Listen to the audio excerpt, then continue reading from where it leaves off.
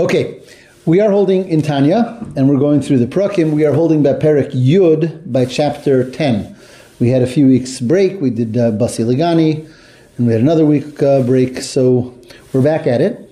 And let's do a very, very quick recap we were holding in the general Tanya picture. So, in the beginning of Tanya, chapter 1, we learned about the two souls, that there's a godly soul and there's an animal soul that make up who we are. The next many chapters we're discussing each soul individually. We went through chapter 2, 3, 4, and 5 that were dealing with the godly soul, the Nefesh Elikis.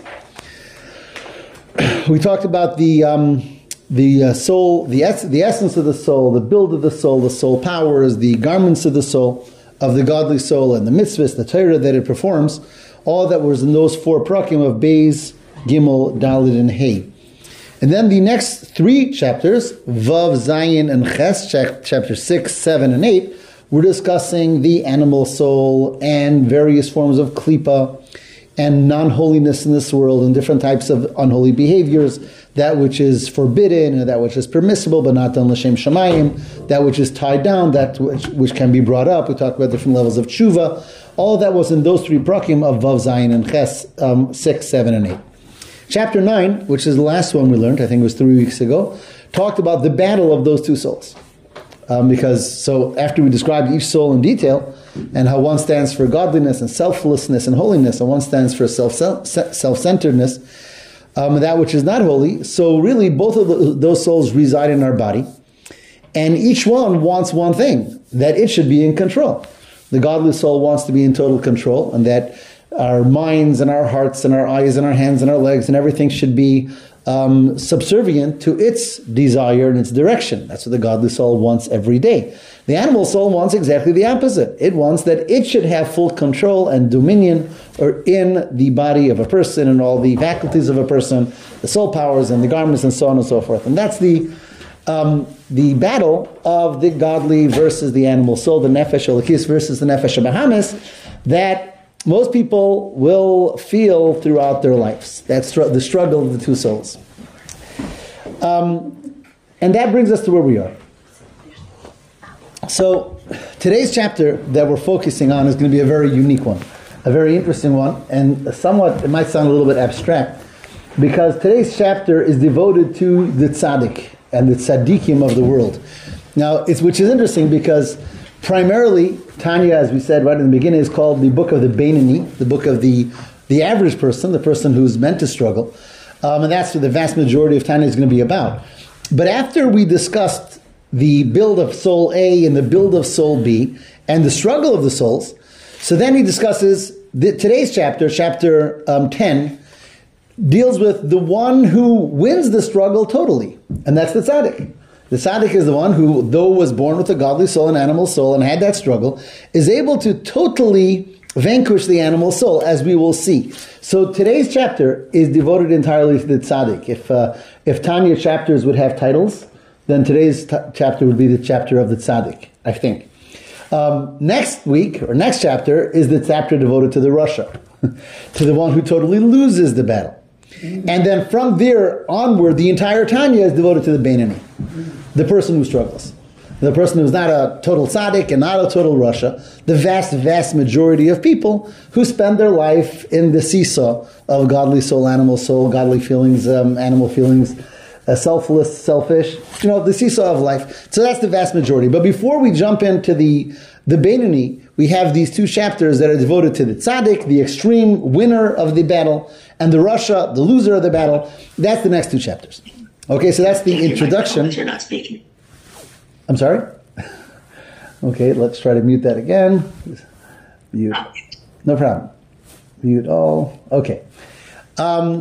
So that is the introduction to chapter 10 of Tanya. So in order to understand that, even though we talk about the tzaddik as the one who is totally vanquished and conquered the animal soul and lives the life of total holiness, and again, there's going to be very, very few tzaddikim that we know or that exist, because the world is not made up of tzaddikim, it's made up of regular people.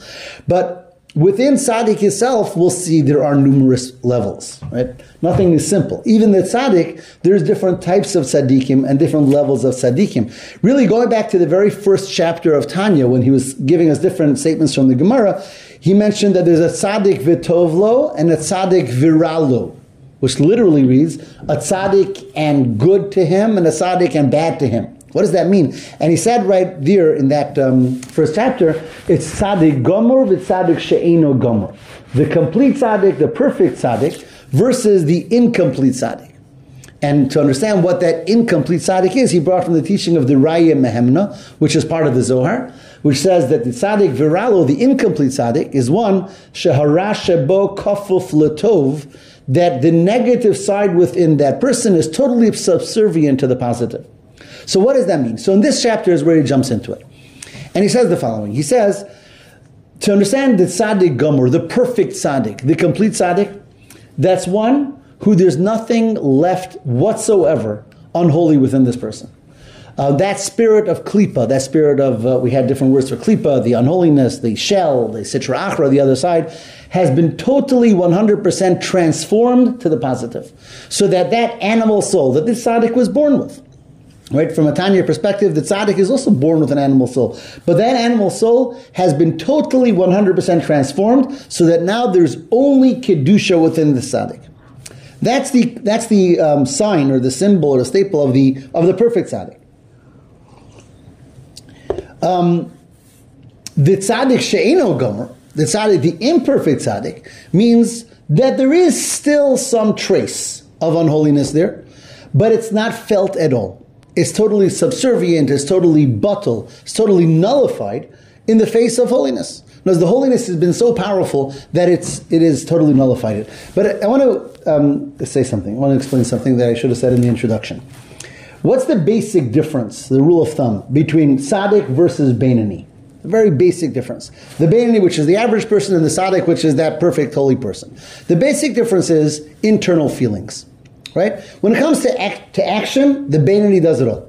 The Beinoni, the regular person, struggles every day and wins every struggle and always does the right thing. The Beinoni does every mitzvah right and doesn't do any averas. They're always on their game. Beinoni are wonderful people, right? Most times if we'll see a Beinoni, we'll say that's a tzaddik, right?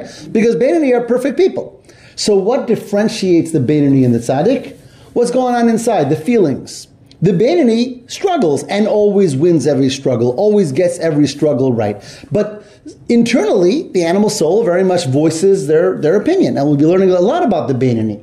So again, the Beinoni is someone who does it all right, but there's an internal struggle, because internally, the animal soul and godly soul are both alive and well within the Beinoni. The tzaddik is someone who doesn't feel the struggle. That's the basic point. A tzaddik is someone that internally also the godly soul has won the battle. Not just in their expressions, not just in their actions, not just in their thoughts and speech, but the tzaddik has won the battle internally as well. Yet, and this is what he's saying here, even though the tzaddik has won the battle internally, and therefore doesn't feel a struggle, the tzaddik doesn't wake up and have a desire to do an avera and overcome it. The tzaddik doesn't feel a desire to do avera, ever, period.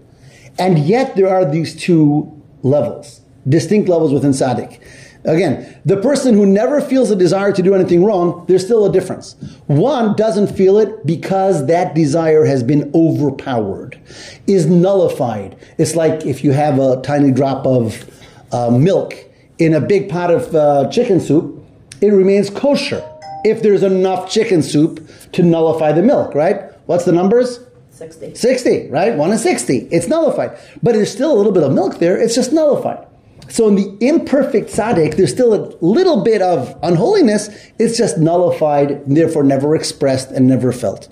The perfect tzaddik, there's nothing left. There is no milk. There is no negative desire. There is no nefesh habahamis. It's all been transformed to kedusha. So where could one see the difference between the imperfect and the perfect tzaddik? Both of them don't feel a struggle. Both of them don't feel any negative desire or feeling at all. How can one tell within themselves if one is a perfect tzaddik or an imperfect tzaddik? Again, if even internally, neither of them feel struggle. So Tanya says that the difference is going to be how much do they hate bad? How much are they disgusted by klipa? The pasuk says, Ohave Hashem sinu ra. We say it in davening Friday night. It's from Tehillim. That the more one loves Hashem, the more they hate that which is bad. The more one is fully in only Kedusha, so something that's not Kedusha is going to be repulsive to them. He talks about sinna, which is hatred. He talks about mius, which is disgust. The more one is perfect in their Kedusha, in their love for Hashem, the more they'll feel a hatred and a disgust for something that's negative. David HaMelech writes in Tehillim, he says about the evil people, he says, Tachlis hasina sinesim. I hate them with the ultimate hatred. The evil within them. Because he came to a place, David, where there was no klipa within him. As David HaMelech himself said, that through the fast and so on from his tshuva, he came to a place where he totally killed his Yetzer Hara. He says, Libi chalol bekirbi, my heart is hollow within me. Through the fast that David HaMelech did to do tshuva, he was able to reach that level of tzaddik where there was no negative. If there was zero negative, so there was no positive feeling towards it whatsoever. And that's the perfect tzaddik, who doesn't have any negative whatsoever anymore. It's all been transformed to Kedusha. So the tzaddik... Talk louder, because the whole world's listening. Okay, so the tzaddik hates the evil, right, but loves the person? That's something else, yeah, because the tzaddik sees that the person is never evil. The evil is a power within the person. The tzaddik hates evil with totality, because the tzaddik has no connection to evil whatsoever, so has no place for it, has no room for it. When we don't hate something, it's because there's some level of consideration for it. Mm-hmm. When something is 100%, we have no consideration for it, that's what hatred is, or that's what disgust is. Because it's meaningless to us 1,000%. So the holier one is, the more that which is bad is repulsive to them. Right? So the difference, as he says here in Tanya, between the tzaddik gomer, the perfect, and the imperfect tzaddik, the difference to find it would be in their level of feeling that repulsive feeling or hatred or disgust to that which is unholy, that which is against Hashem. Okay? So that is the tzaddik gomer, the perfect tzaddik. The imperfect tzaddik, as we said, has still a trace of bad. But how much? So he says for that there could be tens of thousands of levels. You know, when you say something is nullified, how nullified is nullified? So if you have 1 in 10, 1 in 20, 1 in 100, 1 in 1,000, 1 in 10,000, these are levels of nullification. And therefore, he actually quotes a number of fascinating Gemaras and Zohars that talk about all different types of tzaddikim. And these are tzaddikim, holy people. But still, there's many, many different levels. And I'll give you a little bit. He brings from an interesting Gemara in Masechta Sukkah. And that is a teaching of Rabbi Shimon Bar Yochai. Now, of all the tzaddikim and the Jewish people, and we have many tzaddikim, there's probably no one who is as, no one, but one of the very few people as accepted in his level of Kedusha as Rabbi Shimon Bar Yochai, the author of the Zohar, really the teacher of Kabbalah. He's the Lag BaOmer, and by his gravesite is the great celebration. So the Gemara says, Rabbi Shimon Bar Yochai says, I've seen people B'nai Aliyah. B'nai Aliyah literally means higher people. And we'll see. We'll analyze that description shortly. But he says the truest tzaddikim. He says v'hein mu'atin. They're very, very few. There's very few, even in the times of Rabbi Shimon Bar Yochai, who's one of the sages of the Mishnah. He says there's very few. He says if there's 1,000, then myself and my son Rabbi Elazar are part of them. If there's only 100, we're part of them. If there's only 2, it's myself and my son. Rabbi Shimon Bar Yochai, who is this perfect tzaddik, and sometimes one read this, that sounds a little bit, pretentious. But Rabbi Shimon Bar Yochai is in that place, on that level, and again, there's no one in our history really that has that level of kedusha ascribed to him, at least from those generations like Rabbi Shimon. And then the Gemara discusses and says, really? Could there be only 2? Didn't Rava say that there's 18,000 tzaddikim standing before Hashem, and it brings a pasuk to support that? So the Gemara says, no. He says, yeah, it's true. There's 18,000. That's on one level. Those are people who see Hashem, but through like a tinted glass, a colored glass. They're not able to see with perfection, holiness. But those who see Hashem with what's called the aspaklaria ha'meira, a shining glass, where there's no what's the word I'm looking for?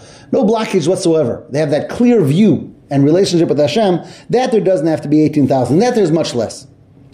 So the Gemara says, but still, there's 36, isn't there? And there's a pasuk for that there's 36 tzaddikim of every generation. So the Gemara says, yeah, but those 36 have to ask permission before they enter the heavenly chambers.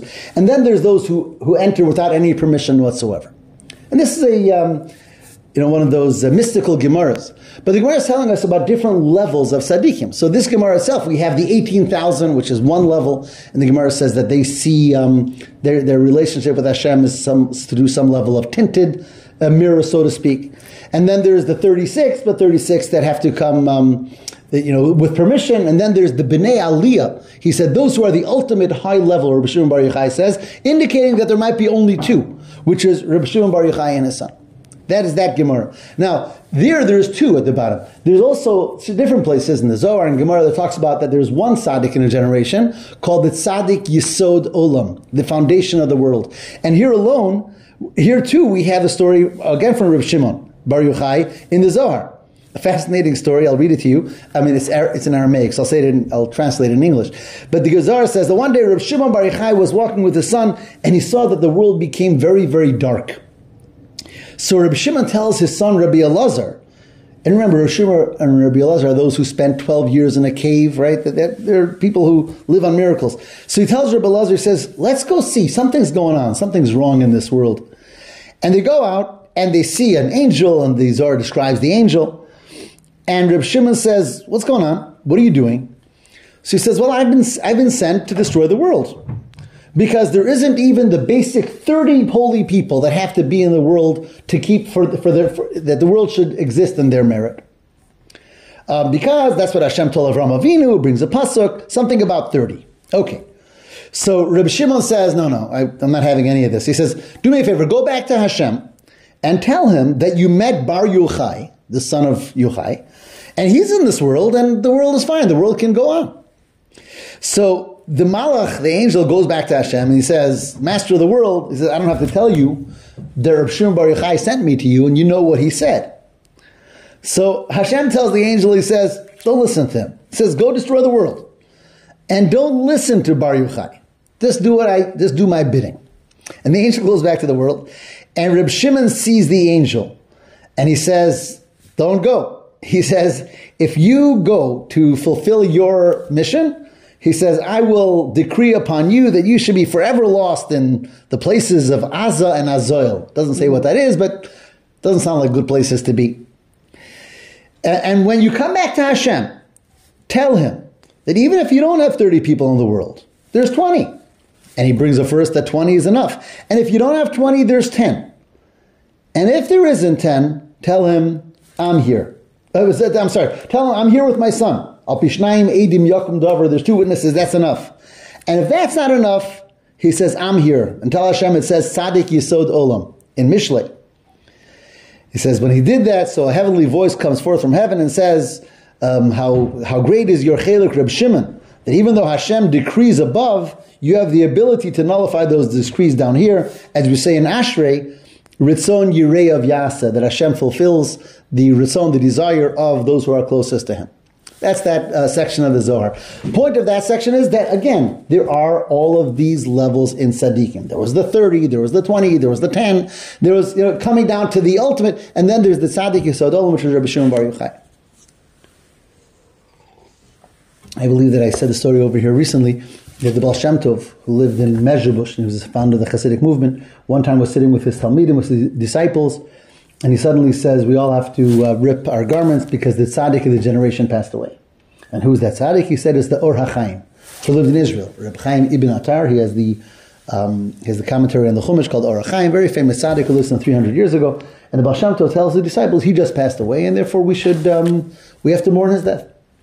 And one of the disciples asked the Baal Shem Tov, how do you know? Which just sounds like an odd question to ask the Baal Shem Tov, but that's what he asked. But you get a text? How do you know, right? Mm-hmm. So the Baal Shem Tov said there are certain secrets of the Torah that are revealed only to one person in a generation. And they were just revealed to me. So I know that the one who knew it beforehand is not here anymore. So that's how the Baal Shem Tov, the Tzaddikim, had that type of relationship. He said he knew. He just heard things. He just found out things that only one person knows. He knew he didn't know it until that point. So he knew that the Tzaddik passed away. And obviously they found out sometime later that the Or HaChaim had passed away in Eretz Yisrael at that time. Okay, so we have these two levels of tzaddikim. And again, I want to go back to what I was saying. This chapter of Tanya is quite unusual because the majority of Tanya is for the regular people to do our avoda. And yet we have this chapter devoted to those who perfected that avoda. They're the tzaddikim that Hashem creates in the generations who become the teachers and are there to inspire and connect us to Hashem and help us do our avoda correctly. And that's, of course, the tzaddikim, the rebbes of the generation. So this chapter is devoted to that. So another step. He says, those, if we remember the wording that Reb Shimon Bar Yochai used, when he said, I see the tzaddikim who are very, very few, the words he used were the B'nai Aliyah. Literally, B'nai Aliyah means the people who are very high. Aliyah is like Elyon, the people who are very high, a very lofty level, and those are very, very few. What's the reason they're called B'nai Aliyah specifically? What's behind that phrase, that term, that they're the B'nai Aliyah, the people who are high, literally? So the Alter Rebbe gives two explanations here in this chapter of Tanya why they're called B'nai Aliyah. And one explanation is because they have totally brought a state of Aliyah to every part of their being, right? Because basically the story of this world is the story of trying to elevate that which is not holy. And everything we do is part of that elevation. But most of what we're elevating is we do a mitzvah, so we elevate the thing that we do the mitzvah with. If we partake in food, l'shem shamayim, it helps us learn Torah and do a mitzvah and so on. We give tzedakah. We go to work and we use the proceeds for kedusha, for tzedakah, for chinuch, whatever it is. So we're using it for a mitzvah and we're bringing aliyah and kedusha to everything around us. But there is bringing and elevating the world around us. There's elevating ourselves. And there's elevating our own negative impulses and desires and feelings and so on and so forth. So the ultimate, who's the person who is the ultimate B'nai Aliyah, the one who elevated everything? That's the tzaddik. Because the tzaddik took that nefesh habahamis, that negative or unholy part of themselves, and totally transformed it 100%. And that's why the tzaddik is called the B'nai Aliyah, the one who was totally Maila, totally elevated and brought ascendancy, brought kedusha to every aspect of that tzaddik's being. Right? That's the first explanation for the idea, for the words of B'nai Aliyah. And to bring that out, again, he brings one more teaching of the Zohar that I'm going to read to you here. And that talks about one of the sages of the Gemara called Rav Chia.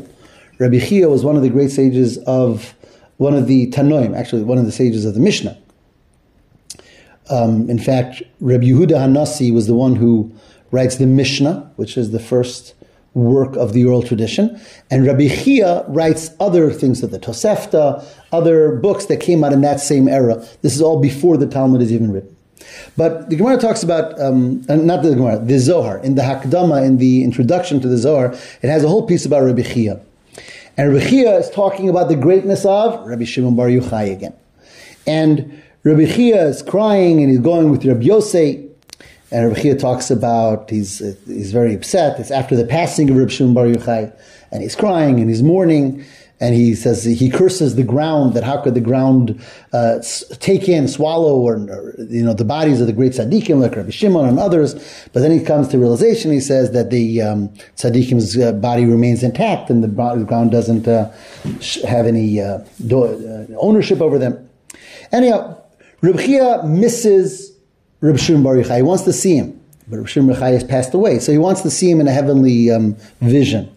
So it says Rabbi Chia was going and he was crying with Rabbi Yosei and other of the sages, and he fasted for 40 days in order to be zoch, in order to merit to see Rabbi Shimon. And from heaven he was told, no, he says, you're not on that level. He's in a place that you can't go. And even though you're a great, Rabbi Chia was a great tzaddik himself, but to reach that area where Rabbi Shimon Bar Yochai is in Gan Eden, that was something that he couldn't do. It says he didn't stop. Bacha, he cried, V'is'ani arbin yomin achrinin. He fasted another 40 days. So after 80 days of fasting, they said, okay. And they brought him in. They allowed him to see, to have a vision. And I don't know if it means physically he entered. Actually, I think that according to the commentaries there, he physically was brought into that place, whatever that means.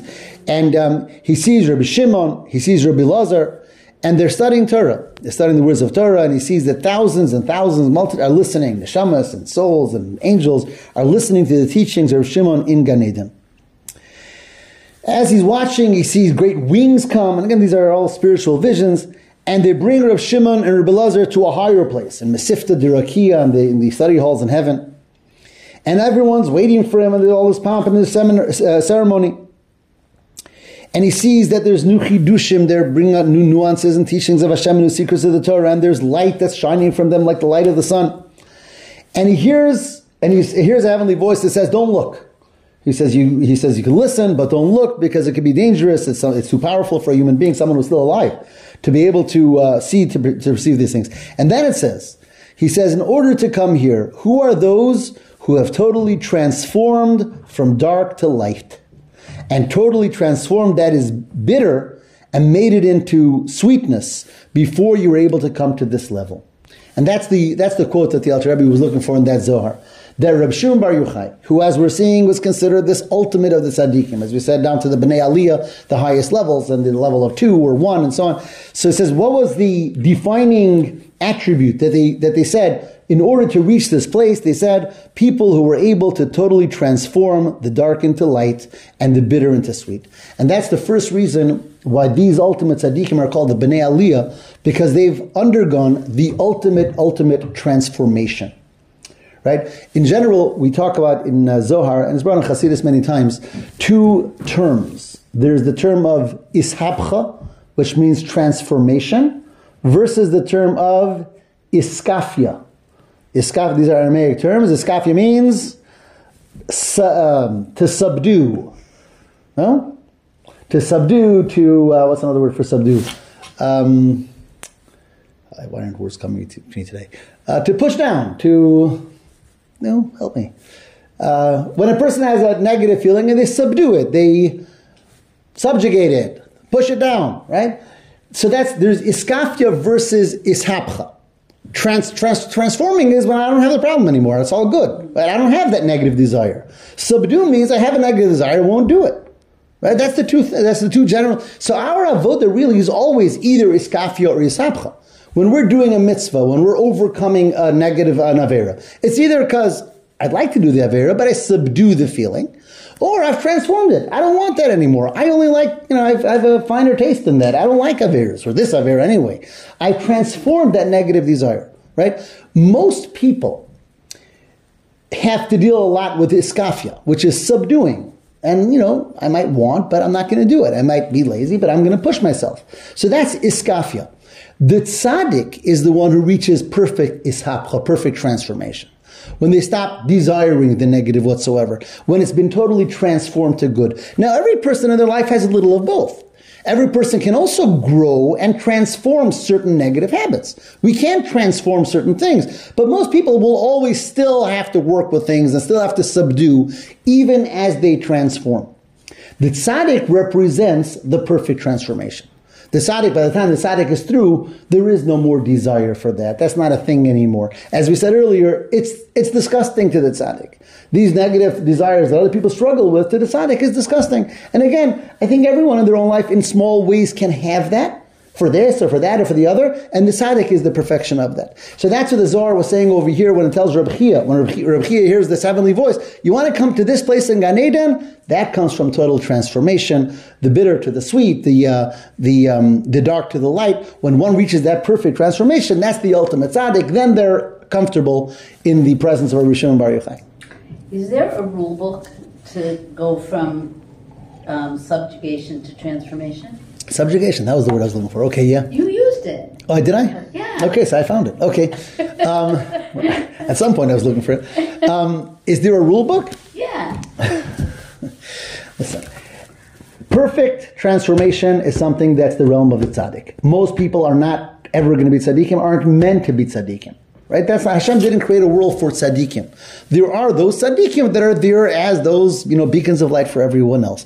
Most people aren't going to reach that place of perfect transformation of everything. Yet, little by little, yes. And Tanya we're going to talk about that in subsequent chapters. In other words, and I think it's a practice. We all know that there are certain things that at a certain point in life we may have struggled with. And as we worked on it and sort of got used to it, that struggle stopped being such a big struggle. We were able to overcome that battle.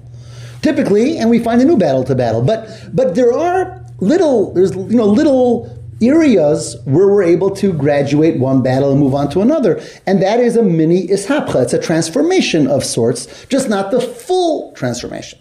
Right? In fact, it's interesting. It's written in some places that even though we talk about the perfect tzaddik and the Rasha and the Beinoni, in a small way, everyone contains all of those levels within themselves. There might be certain areas that I'm a tzaddik in. Like in that area, I'm good. I don't struggle with it. I don't deal with it. For other people, it's a terrible struggle. But Baruch Hashem, so I'm like a little mini tzaddik in that area. But the real tzaddik is the one who's that in every area. That's the fullest transformation, and most people are not expected to be there. And the tzaddik started as Beinoni. Or even less, right? As a struggler, right? Right. Typically, I mean, you might have a concept of certain tzaddikim that they were sent to this world holy already in order to be guides for the Jewish people. It says like Moshe Rabbeinu, for example. When he was born and his mother sees the child, she sees that light is flowing from his face, right? Vatera, she sees how he's good, and the Nismala Habayis Ora, the house is filled with light when he was born. So his neshama was sent to this world just as a beacon of light.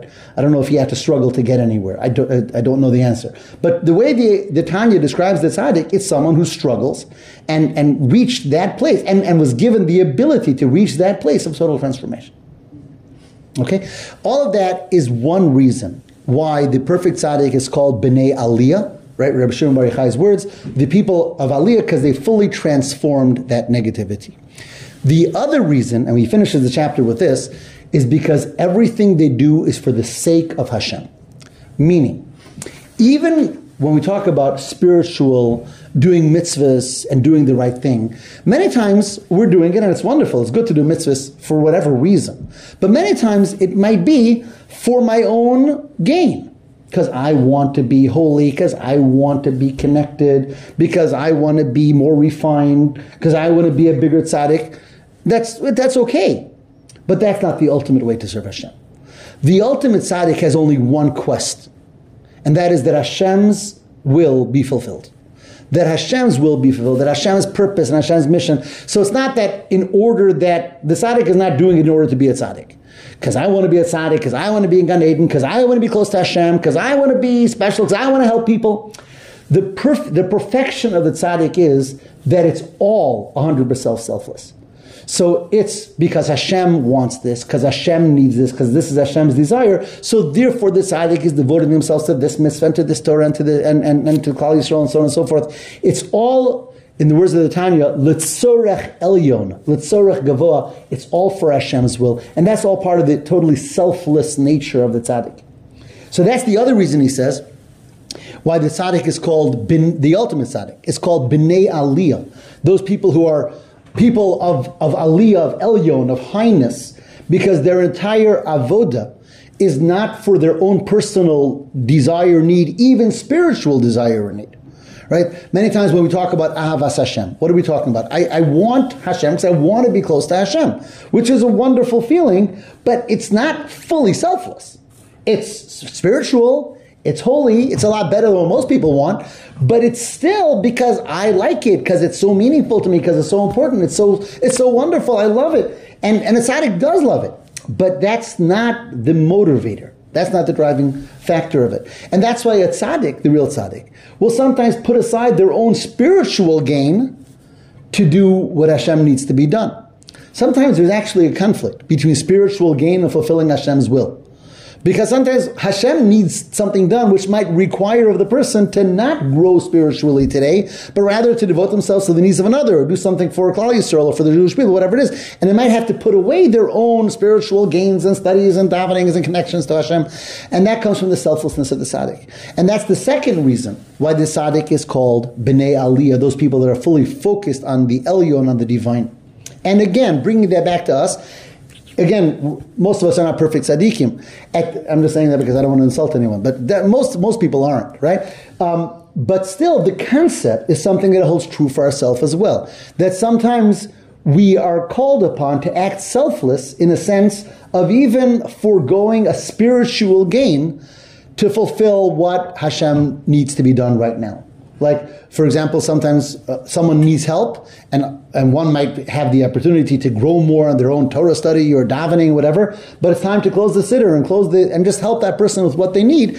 And maybe spiritually the person is not feeling that type of connection at that time, and yet they're putting it aside for Hashem's will. So again, it's something that we can practice in small ways all the time, and yet the one who does that to perfection is the tzaddik. And that's how he finishes the chapter with this idea. So this is the tzaddik gomer. So in summation, what we have in this chapter is, it's all about tzaddikim. Because everyone who was discussed in this chapter is a person who internally doesn't feel a struggle anymore. Because any bad that's there has been totally subjugated, totally batal, totally nullified. Right? But within that alone, we saw that there's all these different types of levels. The tzaddik, which is incomplete, the tzaddik, which is complete, the one that's totally disgusted and repulsed by bad, the one who isn't. And ultimately, as we narrowed it down to the bnei aliyah, the highest levels of tzaddikim that have totally transformed everything, their avodah is totally selfless. This is the chapter of the tzaddik, the perfect tzaddik. And in our own little lives, when we are able to touch that in small ways as well. And that is the one who was given the two souls, and one soul was totally able to overcome, subjugate the other soul to the point where this person becomes the tzaddik. In the flip side of that is the next chapter, chapter 11, we'll work on next week, God willing, and there we're going to talk about the rasha, when the other soul is victorious in battle. Today's chapter is much more happy, but we'll talk about that as well, and all of that is a segue into the Beinoni, chapter 12, which we'll get to then, Bezrat Hashem.